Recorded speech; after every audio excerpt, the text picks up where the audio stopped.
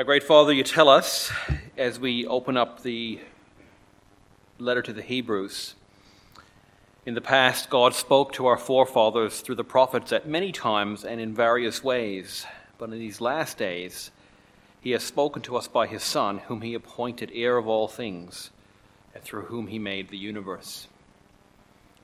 Father, we praise you that you have always been a speaking and revealing and communicating God. And we thank you then that as we open up your word, we hear you speak to us and tell us what we need to know. We ask then, Lord, that by your Spirit we will have receptive hearts and ears and minds as we listen to your truth. We pray, Lord, that you will grow us and change us by what we hear, as these words point us to Jesus and who we are in him. Praying this in his name, amen. Well, I remember reading back in 2008 about a huge scientific project.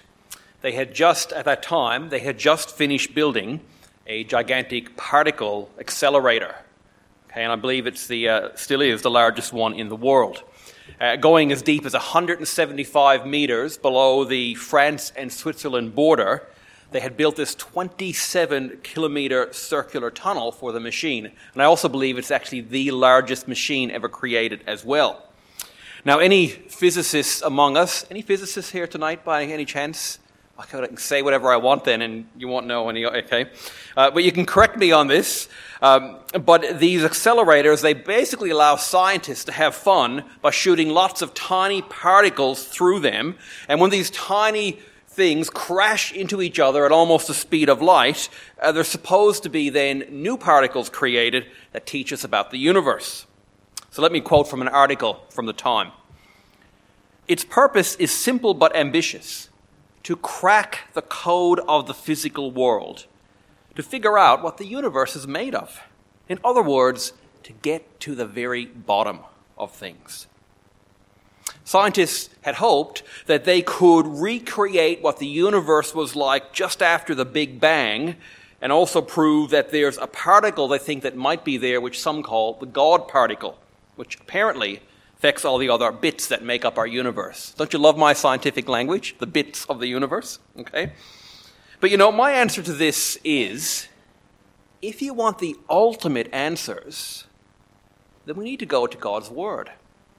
The Bible might not give us the scientific information, and it was actually never designed to do that. But it clearly says in Colossians, in Jesus, all things hold together. And the Bible might not say words like Big Bang or similar, but it says, in the beginning, God created the heavens and the earth. Now, it's great that we can scientifically study our world. I find all of that fascinating, even though I can only say it in words like bits, but it's cool stuff. Yeah. But we have to be careful of where we search for our ultimate answers.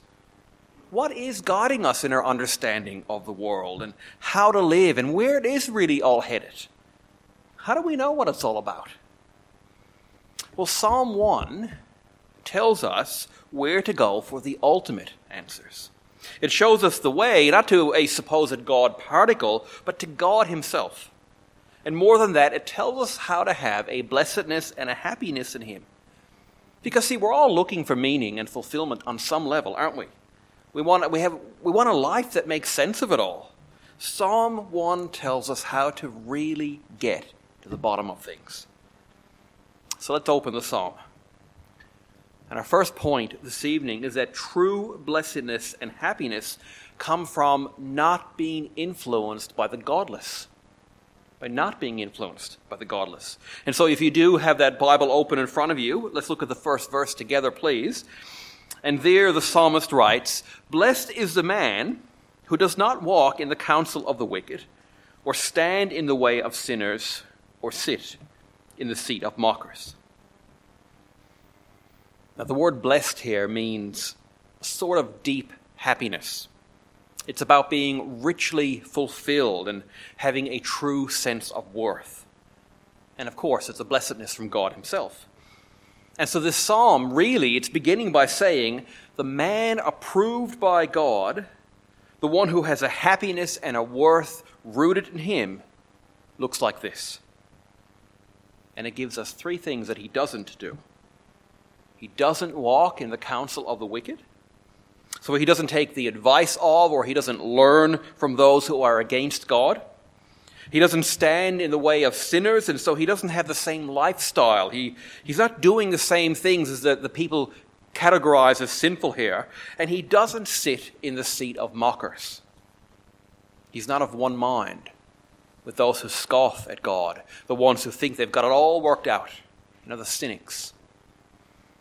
This is saying more than just watching who you spend time with. It's about who is leading us, what ideas shape our life, and where our convictions come from. And so we have to be careful. The wicked and sinners and scoffers, keeping with the language here, they don't have to be people who we would normally label as evil. They can be the sweet lady down the road who's involved in all kinds of good community things, but she doesn't believe there's a God.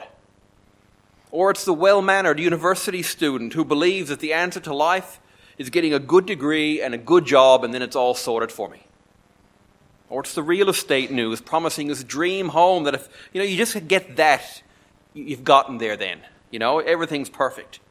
It's anything really that tells us this is what you need. This is going to make you happy and complete. And the one thing in common with all of these examples is they point us away from the true God. These things are the voices of popular culture that say, well, seek satisfaction everywhere else. Don't look towards him. Look over here. But the blessed man of Psalm 1, he doesn't live this way. He stands out from the crowd. Do we stand out from the crowd? Or are we swallowed up by the spirit of the age?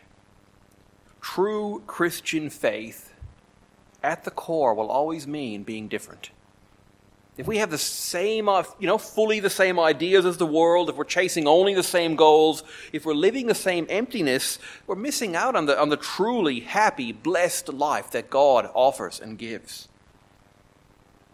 But of course, let's not push this to the extreme then of having to separate ourselves out from the world, retreating into a safe little Christian bubble, becoming a monk sort of in that kind of way. We don't have to give up our non-Christian friends. In fact, relationships can speak loudly, can have such a wonderful and loving influence on those who don't know God, by us just living an authentic Christian life. See, this first part of the psalm is saying the pathway towards ultimate blessedness from God comes from not letting our lives be shaped by the godless. And so this brings us to our next point. Flipping it around now, looking at the other side of the coin. Well, what do we do instead if we want to be on that pathway? Well, let's continue in the psalm. We'll read verses 2 and 3. But his delight is in the law of the Lord, and on his law he meditates day and night. He is like a tree planted by streams of water, which yields its fruit in season and whose leaf does not wither. Whatever he does prospers. The godly person here is instead influenced by the law of the Lord. Now, law here, as it's used, means God's revealed word in a broad sense. It can mean instruction.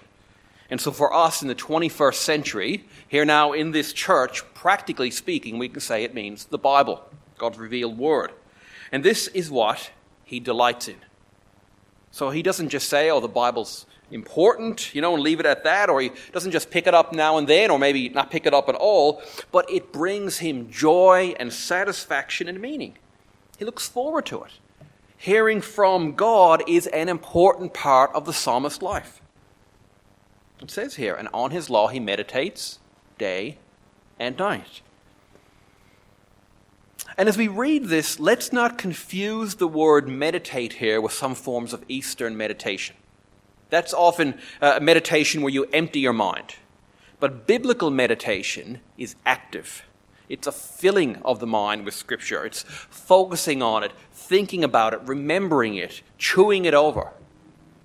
It's giving Scripture a mental workout.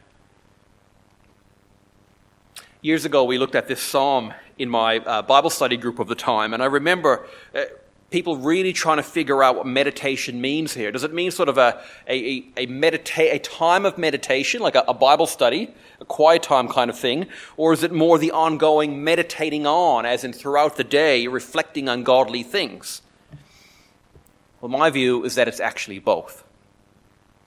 In my opinion, part of meditating on the Bible is what we often call a quiet or maybe a devotional time.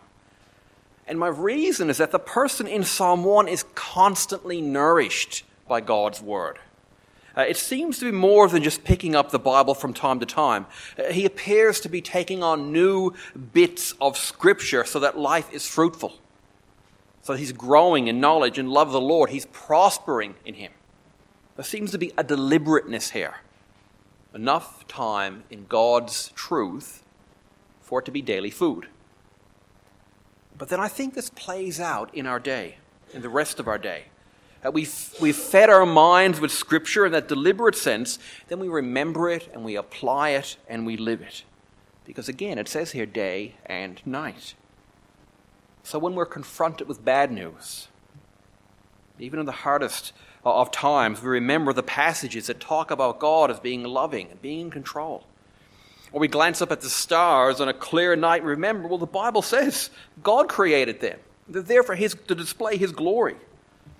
Or something wonderful happens. We stop to remember the Bible's description of God, that He is also a Father of rich and generous blessings. Let me say it like this. I think biblical meditation is like a meal. Picture this. You've been marinating a steak all day in your special recipe. Okay? You're at work, but you can actually smell it. You can taste that steak. You know, you're checking your watch on the hour. In fact, people can set their clock by you. You know, you just can't wait to get home. You get in the door, you fire up the barbecue, you cook that steak, the juicy steak, to perfection, whatever perfection is for you. And you top it off with all the goodies that you like onions, potatoes, salad, whatever it might be. And you take time to sit down and enjoy a meal like that. Okay? It's not the sort of meal that you wolf down before you head out the door. This is not McDonald's beef in front of you on that plate. Okay? With each bite, you relish the rich flavor. You just can't get enough of it. But then once the meal is over, it goes on nourishing you as you digest it. It does you good. Your cells get infused with the vitamins and minerals. You know, got all that delicious meaty protein going through your body. You know, it helps your body to be healthy. Our Bible time should be the thing that infuses God's revealed words and truth into our whole being so that it's there all the time. That's the picture in Psalm 1. That's biblical meditation. So how do we do that then? Well, let's all be honest.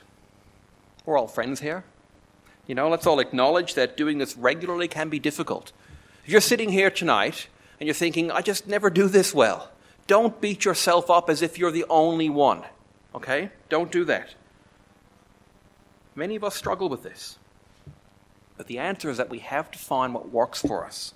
Might mean being a bit creative.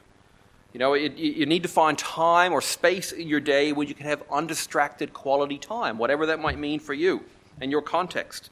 It might mean setting your alarm for 20 minutes earlier in the morning if that's what it takes. Or it doesn't even have to be in the morning. It can be before you go to bed. Or go for a walk and listen to an audio Bible. Or I know many people who read the Bible on the train into work. I've had some of my best quiet times sitting at a public cafe with a nice coffee and my Bible open in front of me.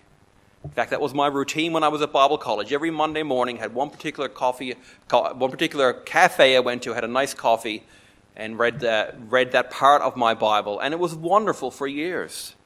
Maybe you're the kind of person who, as you pray through the passage, it speaks to you in that special way. Or you're the kind of person where if you get a notebook and you jot down ideas, that's the way you process and dig in deeper. Or maybe you benefit from a devotional book that opens a passage and guides you through it, whatever it might be.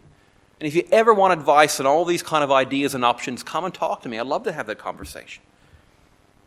But then, of course, there are things you do throughout your day that's a little bit apart from that Bible time. You know, at one time I used to print memory verses on flashcards and pop them out and review it that way. We used to print Bible passages on an A4 sheet and stick them up on the fridge. And these days, of course, there are countless apps out there, good apps that help you to just keep getting this into our minds and in our lives.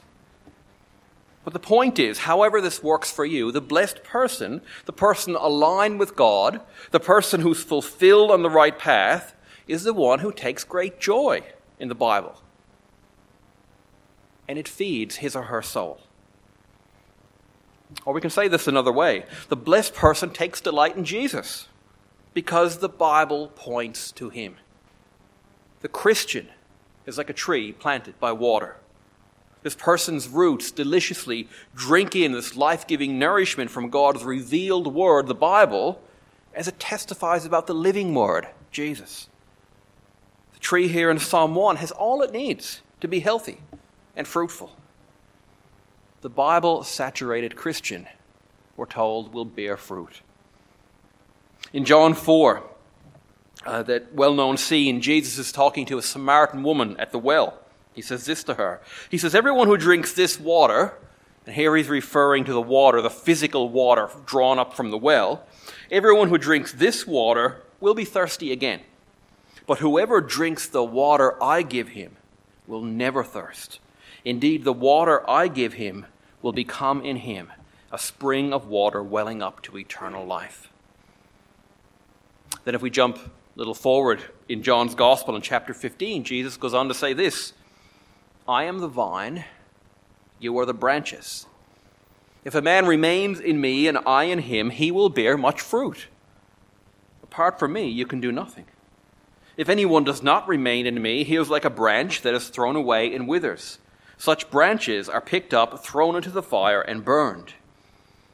If you remain in me, and my words remain in you, ask whatever you wish, and it will be given you. This is to my Father's glory, that you bear much fruit, showing yourselves to be my disciples.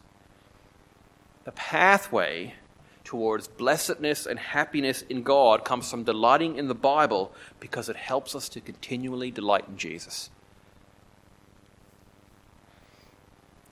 But there's a third part of this psalm. Because the pathway of blessedness and happiness, it's not just about this life. It's also about eternal life. Let's read the remaining verses of the psalm, please, starting in verse 4. Not so the wicked. They are like chaff that the wind blows away. Therefore the wicked will not stand in the judgment, nor sinners in the assembly of the righteous. For the Lord watches over the way of the righteous, but the way of the wicked will perish. This nourishment and this delight and fruitfulness that we've been talking about, they're not for the wicked. The ungodly have chosen other things to be satisfied in, and so ultimately, they're not rooted in anything. They won't have a leg to stand on in the final judgment. They're like the chaff that the wind blows away. See, in the time of this psalm, farming worked quite differently than how it's done in modern farms today. Farmers processed their grain by first threshing it. This means that they used animals to pull these heavy sledges over it to trample it.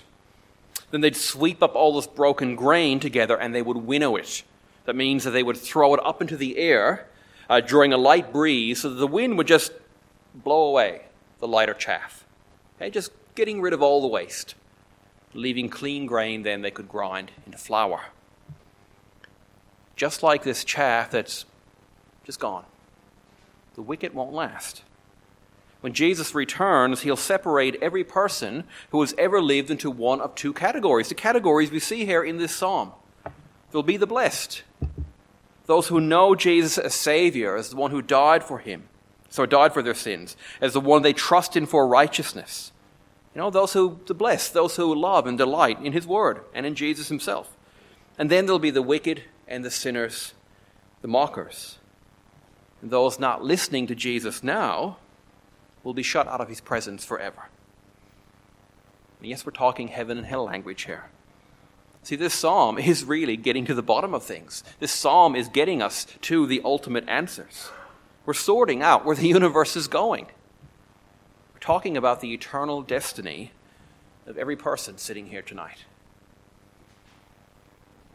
And keeping with the theme of today, we're also talking about the eternal destiny of every student on the campuses where our missionaries are serving. Dave and Julie and Steph and Kamal are dealing with young people all the time who are trying to find their path in life. That's what they're doing. It's part of why they're at university. At that critical time of trying to make sense of where they fit into the world and where it's all really going. They're in a place where there's a search for understanding, but sometimes the answer that's given or the answer that's pushed, and Kamal's going to talk about that a bit later at the Meal for Mission.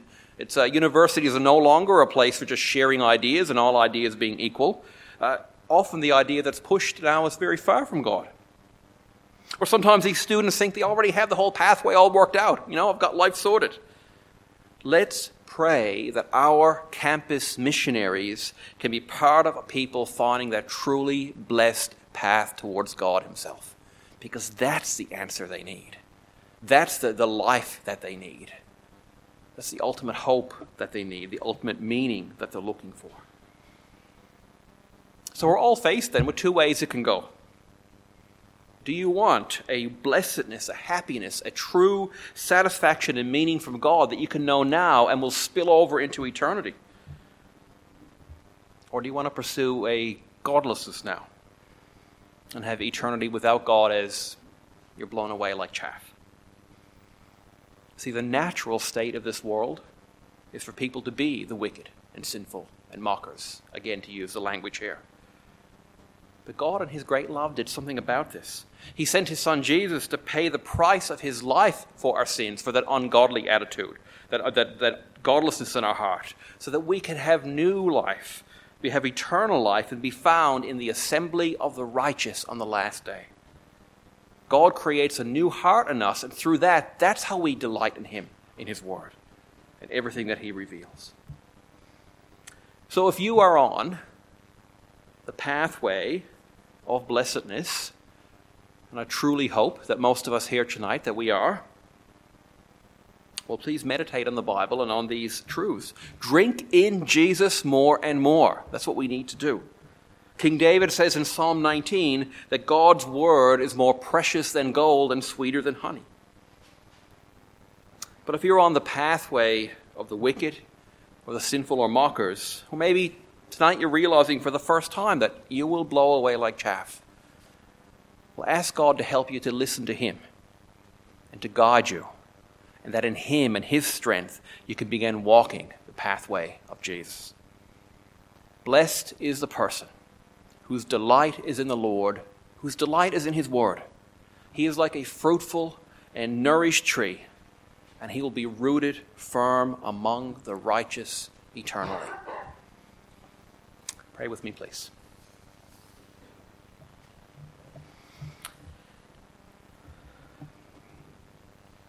Great Father, we ask, please, that every single one of us here will be found on the pathway towards the assembly of the righteous.